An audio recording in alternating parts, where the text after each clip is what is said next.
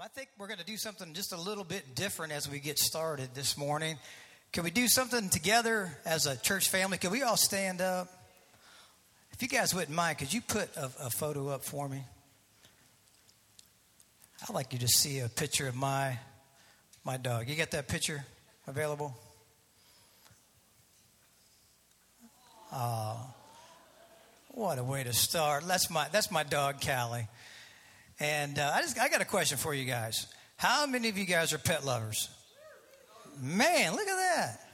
Pet lovers. All right. Here. Okay, next question. How many of you guys are dog lovers? Wow, man, look at that. How many of you all are cat lovers? Y'all didn't say woo as loud as the dog lovers did. Okay, here's what we're going to do. We tried this in the first service. If you're a dog lover, I'd like you to lift your hand up really high. Just keep it up. Okay, now all of you cat lovers, I know there's more dog lovers than there are cat lovers, but if you're a cat owner, cat lover, I want you to go to one of these people without your phone. Don't take anything with you. Go ahead. Let's move around. Begin to move around. If you're a cat owner, go find somebody that has their hand up. That's a dog lover. Go ahead. It's all right to move around. Go ahead. Go ahead. Let's move about. There you go. Find somebody. There you go. Okay, now here's what I want you to do. Here's what I want you to do. Spell the book of the Bible, Deuteronomy. See who can spell it to the other person. Go ahead. Go. You got 2 minutes. Deuteronomy.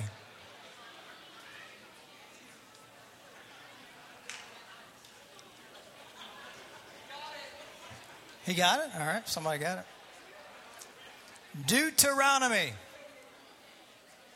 Y'all got it? Y'all got it?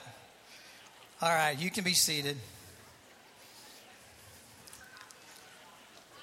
You can be seated. Who got it right? Who got it right? Deuteronomy. The cat lovers? Is that who got it right? You know, that's the thing about cat lovers. They just think they're smarter, right? Is that kind of the case? I know that's the way it is. Anyway, well, good morning. It is a privilege to be able to have this opportunity to share real briefly with you. And I'd like to share with you our title for this month. It's Time. And today I want to talk to you just a little bit about it's time to embrace our identity. It's time to embrace our identity. You know, let's start off this way. In the very, very beginning, how did it all start off? It started off with Adam and Eve, who were created in the image of God. In Genesis chapter 1, verse 27, it says this. So God created man in his own image. In the image of God, he created him, male and female. He created them. And here's the deal. God's plan from the beginning was to create a people that he could be in relationship with. And we all know what happened. He created a beautiful place for them to live, to dwell, to be in relationship with one another, and to be in relationship with him. But we all know the story. Something went awry, and that relationship was breached. That relationship was breached. And what, in effect, happened was that once that was breached, and here's how it was breached. You know the story. It was because of a lie of an enemy. It was because of the lie of the enemy of your life and of your soul. And the enemy told them that if they would do something they should not do, if they would participate and partake in something they should not do, that they could actually be like God. And that was a lie. And after that was breached, they realized that they had done something terribly wrong. The relationship was severed. The relationship was broken. And what they did was that within the environment in which they lived, in that very place that God had created for them to live and to enjoy not only fellowship and relationship with one another, but fellowship and relationship with God himself. Can you imagine God himself coming down in the cool of the day to just walk and to talk and be in relationship? That's like, I can't even really fathom that. But after they failed and that relationship was severed, they did something very interesting. Out of what was in their culture, what was in their environment, they fashioned a covering for themselves. And they made it out of that which was in the place in which they dwelt. And may I suggest to you this morning that ever since that happened, that we also have been fashioning something to cover the reality of who we really are, and to cover the reality of the need that we have to not be out of fellowship, not be out of relationship, but to be in fellowship and in relationship. And if we look at where we're at in culture today, what we see all around us, and I know if I were to ask you how many of you guys are involved in social media at some level, probably most of you are, through Instagram, Facebook, Snapchat, whatever, Twitter, whatever mode that you use or utilize. And there's this compulsion, there's just something in us as people in our culture, in our environment, to fashion out of the place where we live. We want to fashion something to cover who we really are and to project a false image. And to project something that says, no, I'm not that, I'm this. No, I'm not broken and I don't need help. I'm fine where I'm at. No, I don't need relationship with anybody. I'm fine on my own over here. Just leave me alone. I'm okay. And we're constantly we're constantly weaving and knitting and trying to put together something that hides us from who we really are, that masks who we really are. And I have used this example, and I still find it very fascinating, that in our culture, not only in the United States of America, but around the world, there's an event that takes place once a year. And it's called the Academy Awards. Has anybody ever heard of it? The Academy Awards. And a person gets called out for achieving something, and they go up to the stage and everybody applauds, and they get a little gold image, a little gold statue. And guess what they get that for? They get that for pretending to be somebody they're not. Right? They get that for pretending to be somebody they're not. And if we're not careful, we are surrounded with a culture that's constantly telling us, be somebody that you really aren't. Project an image. Pretend to be something that you're not. Don't be in relationship with your Heavenly Father who really can define you and create the identity. So this morning, we're going to talk about it, and I'm going to be very candid with you on a couple of topics. But it's time. It's time that we embrace our identity, because that was God's plan and his design from the beginning. God wanted to be in relationship. Now, I'm not going to go through the whole summarization of what happened from that time. You know, God made a promise to Abraham, and then after Abraham came Isaac and Jacob and Joseph and the 12 tribes of Israel, and then Moses comes on the scene. Hopefully you know some of that story. I'm not going to summarize all that, but in Deuteronomy chapter 7, this is what the scripture says that the Father says about us. This is what Deuteronomy chapter 7, verse 6 through 9 says. For you are a people holy to the Lord your God. The Lord your God has chosen you out of all the peoples on the face of the earth to be his people, his treasured possession. The Lord did not set his affection on you and choose you because you were numerous than other people. In other words, he didn't choose you because you were something special. He didn't choose you because you have something great to offer. For you were the fewest of all people. In other words, there's nothing special about you. But it was because the Lord loved you and kept you and kept the oath he swore to your ancestors, that he brought you out with a mighty hand and redeemed you from the land of slavery, from the power of Pharaoh, king of Egypt. Know therefore that the Lord your God is good, and he is faithful. He is a faithful God, keeping his covenant of love to 1,000 generations of those who love him. Isn't that amazing? What beautiful words the Lord has spoken. All of this time, and even I fast forwarded a little bit, God has been in pursuit of a relationship with his people. God has been in a pursuit of a relationship to his people. So now we're going to fast forward a little bit. So after the time of Moses, you might remember if you know your Bible stories, after the time of Moses passed away, and the mantle of leadership was passed along to a man named Joshua. Now, Joshua was a, they were able to enter into the promised land, and God gave them territory and places that he said, I'm giving this land to you. Here again is the promise of relationship.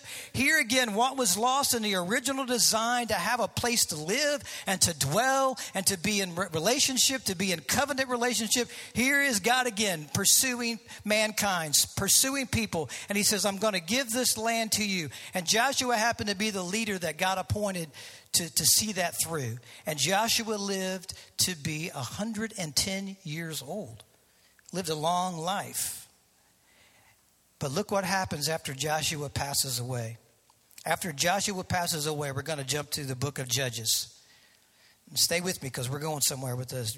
Judges chapter 2, verses 10 through 12. This is after Joshua.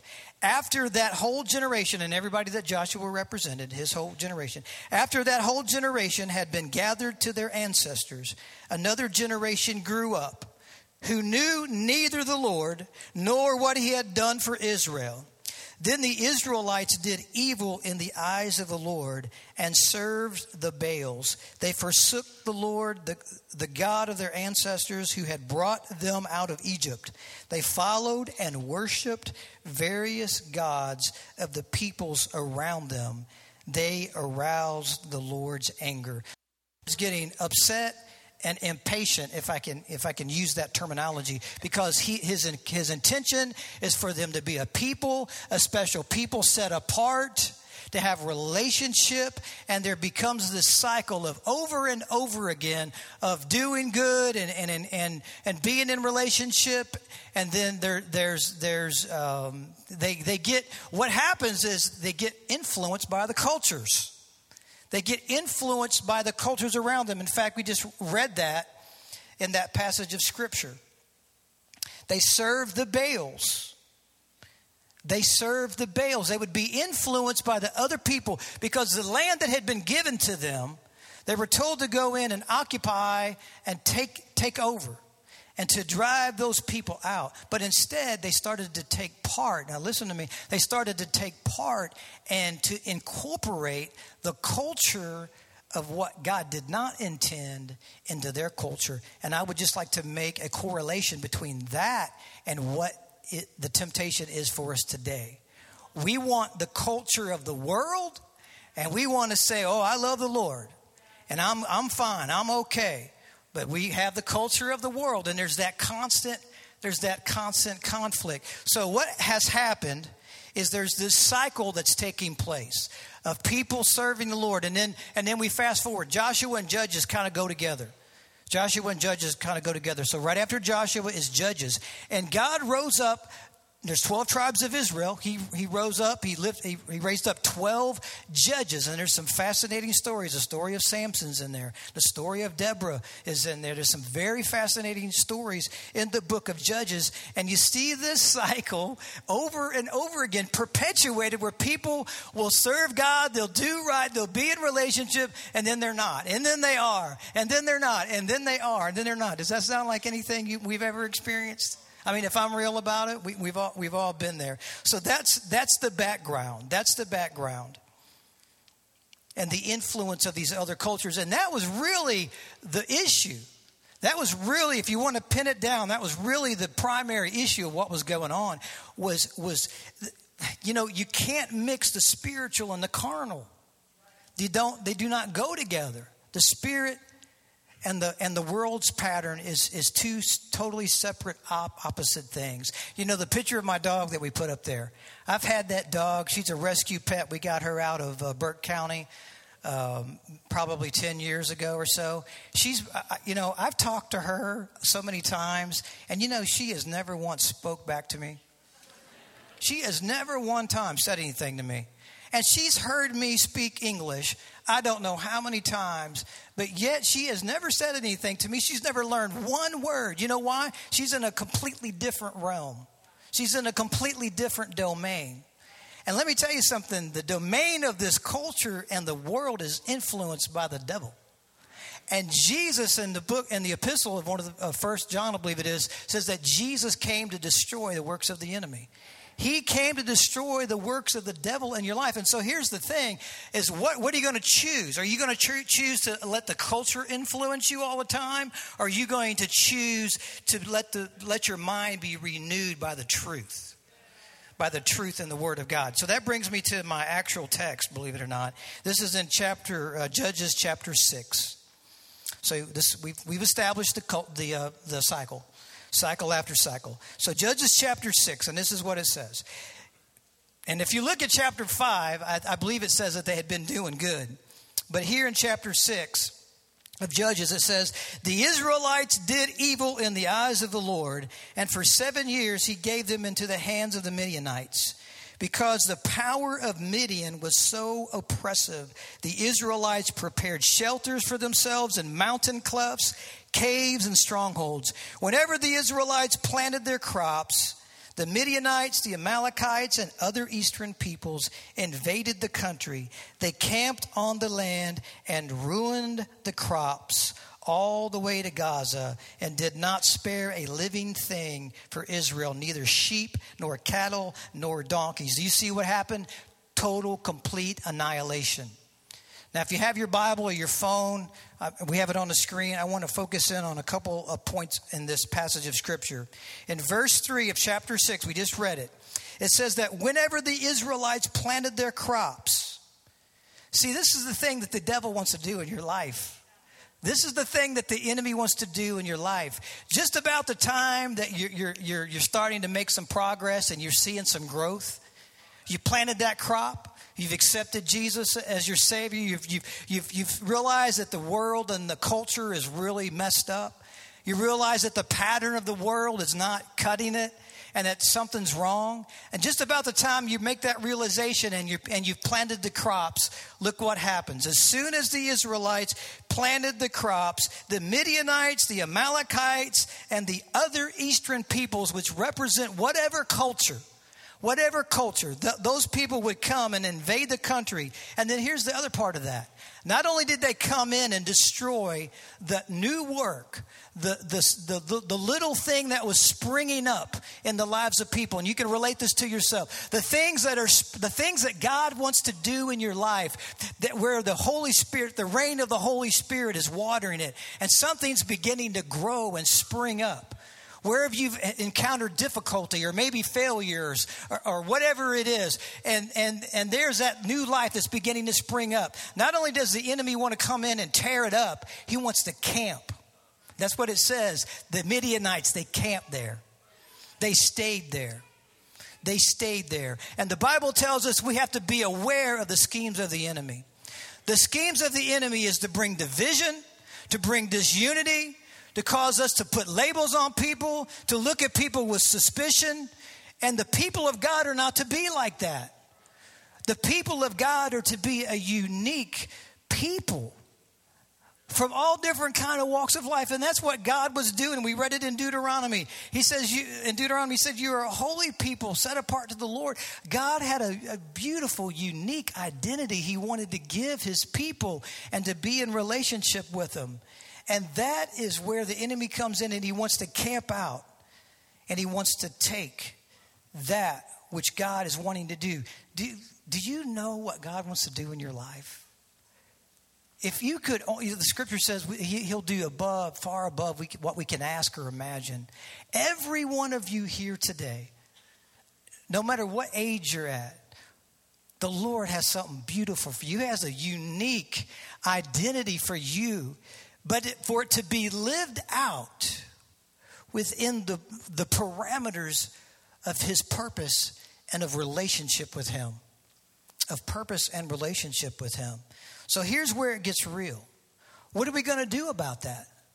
What are we going to do about this? And this is where, at the end of our services, often you might hear whoever happens to be closing out the service, that day, we talk about, what are our next steps? And you saw on video announcements about we have a Ladies in Trusted event coming up.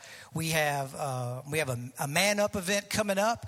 We have connect groups. We have youth groups where Pastors Tony and Pastors Haley are back there, with those young people on Wednesday nights. And here's the thing. If you're going to grow and you're going to take on an identity of the people of God, you've got to live life with people that are walking in the light. I can't think of something more practical and more powerful than just that simple little thing, to walk with people that are walking in the light. The Connect group that I'm privileged and have the opportunity to facilitate on Wednesday nights, we've got anywhere from 20 to 25 men that meet back here on Wednesday nights, and those guys inspire me. We have such an eclectic mix of guys. I mean, just all kinds of different personalities, and I see the guys talking with one another and praying for one another and staying in touch and text messages. I mean, it's men that have made a decision, and I tell them, can I be really transparent with you as a church? Because I've told the guys this on Wednesday night. I've told them, I said, you know what? If I was you, I don't know if I would be here tonight. Do you know what I mean by that? I'm just saying, I don't know if I would make the effort to do that. I'm just being real. And I say, man, it's awesome that you guys made the decision. A lot of these guys get up at 5, 6 o'clock in the morning. A lot of them are military. We've got, just on and on and on. But these guys work all day, and then here they come in on a Wednesday night, and I've been watching these men, and out of our Connect group alone, I already can see 2 or 3 guys that it's not going to be long. We're going to divide and multiply. We're going to divide and multiply. You know why? Because these men are stepping up. I know there's some guys, and I'm not going to call any names, but man, I can see, man, they're ready to be all in. They're ready for that crop and that harvest that what the Lord is wanting to do in their lives. They're ready to embrace it. They're ready for it to be watered, and they're aware of the fact. It doesn't mean that everything's easy. Doesn't mean that everything's going to go smooth. But when the children of Israel occupied the land that they were given, they didn't just go stand there.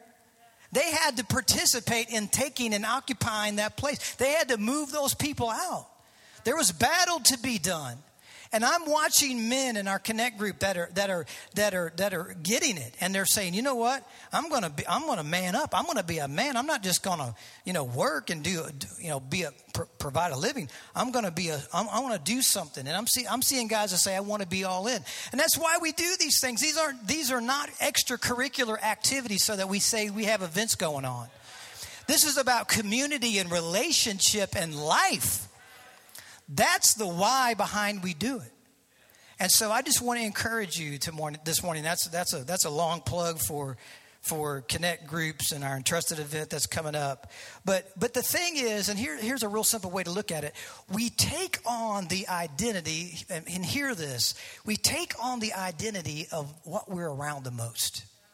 If you're around people that are negative and want to bring division and complain about stuff, if you allow yourself to be around people like that, you're going to begin to take on an identity like that. You don't want to be that kind of person. Wouldn't you rather be the person that champions something? That says, yeah, I'll do that. I'll help out with that. I'll be a part of that.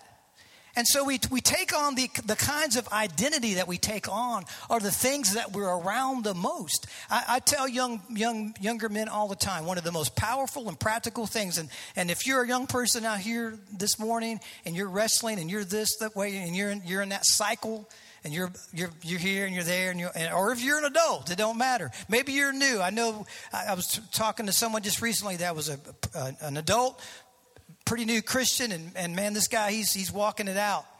But one of the most powerful things that happened to me as a young person was that I made the conscious, intentional decision that I'm going to walk with people that are walking in the light. It's so simple, but it's so powerful. Walk with people that are walking in the light. If you hang around with people that have a lot of tattoos, there's a good chance you're going to end up getting a tattoo. Yeah, you know what I'm saying? Nothing wrong with tattoos. You get the point.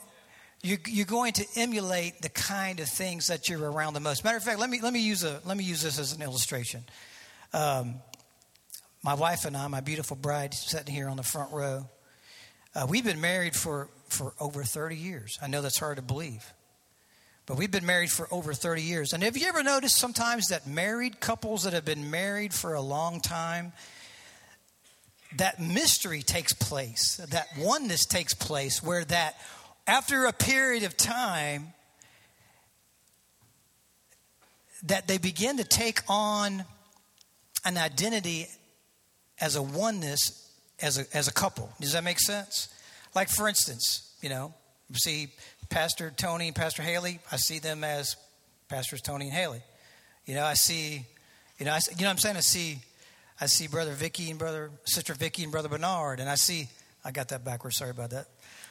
I see people. I see them, identify them with the unique identity that they have, but that takes time and cultivation. In fact, I heard it said this way. Quick little departure. That relationships, especially marriage. And we have a great pastoral counselor over here, by the way, Pastor Mike Clary. Maybe you can back me up on this, Pastor Mike. That marriage relationships are psychological. Would you agree with that? Psychological. Like this. One is psycho.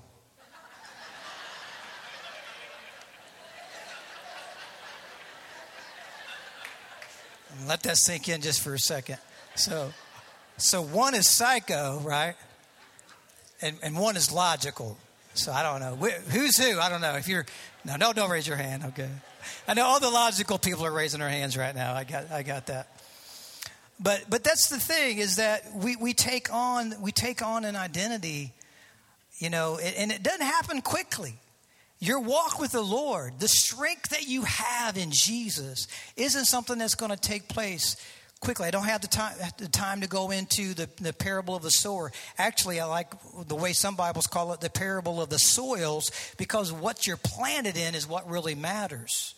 Where you're doing life, and I talked about walking and living in the light of the Holy Spirit, and the rain of the Holy Spirit coming down will cause you to grow strong in the Lord.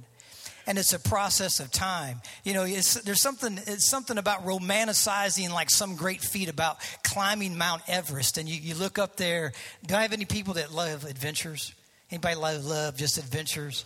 Anybody ever done any hiking or mountain climbing or anything like that? So you look at it in a brochure, you Google it or whatever, and you see these people and you see that mountain peak. But you know what? To get to that beautiful peak up there, to accomplish that, you got that mountain to go up, right? And I remember seeing one time on a documentary that mountain climbers and mountain hikers, I never noticed it, but if you ever think about it, you ever see them walking up a hill? They look like they're going like this. They do that on purpose. They take little bitty tiny steps because it's not as, can you imagine, you ever try to walk up a hill with big steps? Man, it will wear you out. But if you just take those small little steps and you just keep on, you keep doing life with your community. You stay connected in a connect group. You go to the Man Up event. You go to the Ladies in Trust event. You know why? Because you realize there's a value associated with that. This is part of what's creating an identity in me as a person in the kingdom of God. Am I connecting that okay? I hope I'm not being mean about it. Am I being all right? Okay. I'm trying to be nice. Okay. So that's about identity. Jesus wants us to have an identity that identifies with him. Now, I've got a really interesting video that I ran across that also kind of connects with this. And no? Oh, really? Okay. Let me know if y'all are able to. Let me know if y'all are able to get that to work. And then give me a thumbs up back there if that works out. We showed it in the first service.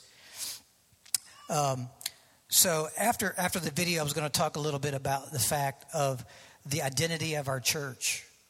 We have, and I don't have the questions for the screen, but if I were to put up the questions, what kind of church is New Hope?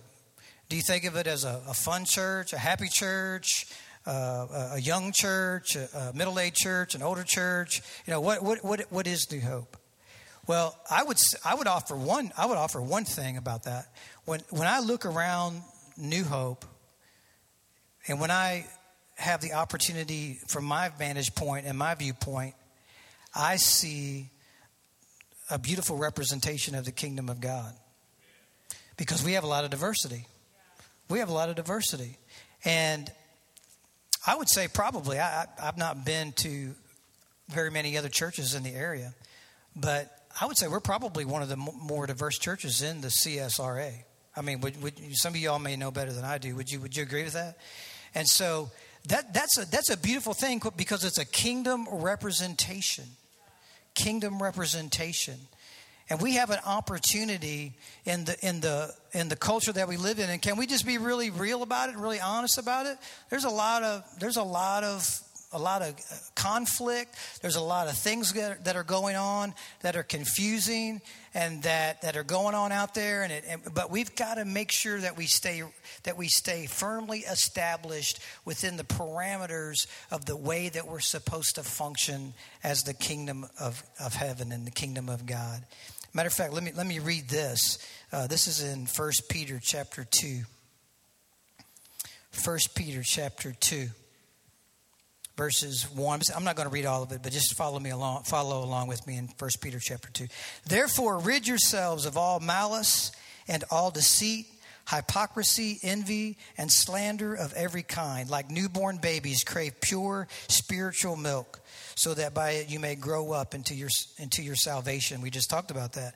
Now that you have tasted that the Lord is good. And then it goes on to say that as you come to him, the living stone, rejected by humans, but chosen by God and precious to him, you also, like living stones, are being built into a spiritual house to be a holy priesthood, offering spiritual sacrifices acceptable to God through Jesus Christ. We're living stones. We're living stones, and we get to come together from all different walks of life, all kinds of different backgrounds, and God is building something in our midst. God is building something in our midst. And lastly, I'm going to close with this passage of Scripture. If you'll turn with me in 1 Corinthians chapter 13. 1 Corinthians chapter 13. And even though the video is not working, it was a video about how that we tend to label people. We tend to label people rather than operate and function and realize that we're all people. We're all people, and it's not to say that there's not stuff going on that's wrong, or that there's not injustices in the world, and there's not. But here's the big question: is what do we do? What are we going to do? It's the elephant in the room. There's all kind of tension in culture and in the world, but as a people of God, that's challenged and given the opportunity to be a unique people. I'm asking you that question. What are we going to do? How do we not react, but how rather do we respond? And so we'll close with this. 1 Corinthians chapter 13, verses 4 through 7. You probably are familiar with it. And I'm going to insert a phrase into this, okay? So I'm taking a little liberty here, but you'll see where I'm going with this. In this culture, love is patient. In this culture of people being polarized into different groups, love is kind. This is the way the people of God should behave. In this culture, love does not envy. In this culture, love does not boast. In this culture, love is not proud. In this culture, love does not dishonor others. In this culture, love is not self-seeking, and it is not easily angered, and it keeps no records of wrong. Love does not delight in evil, but rejoices with the truth. It always protects, always trusts, always hopes, and always preserves. always protects, always trusts, always hopes, and always preserves. Would you stand with me this morning?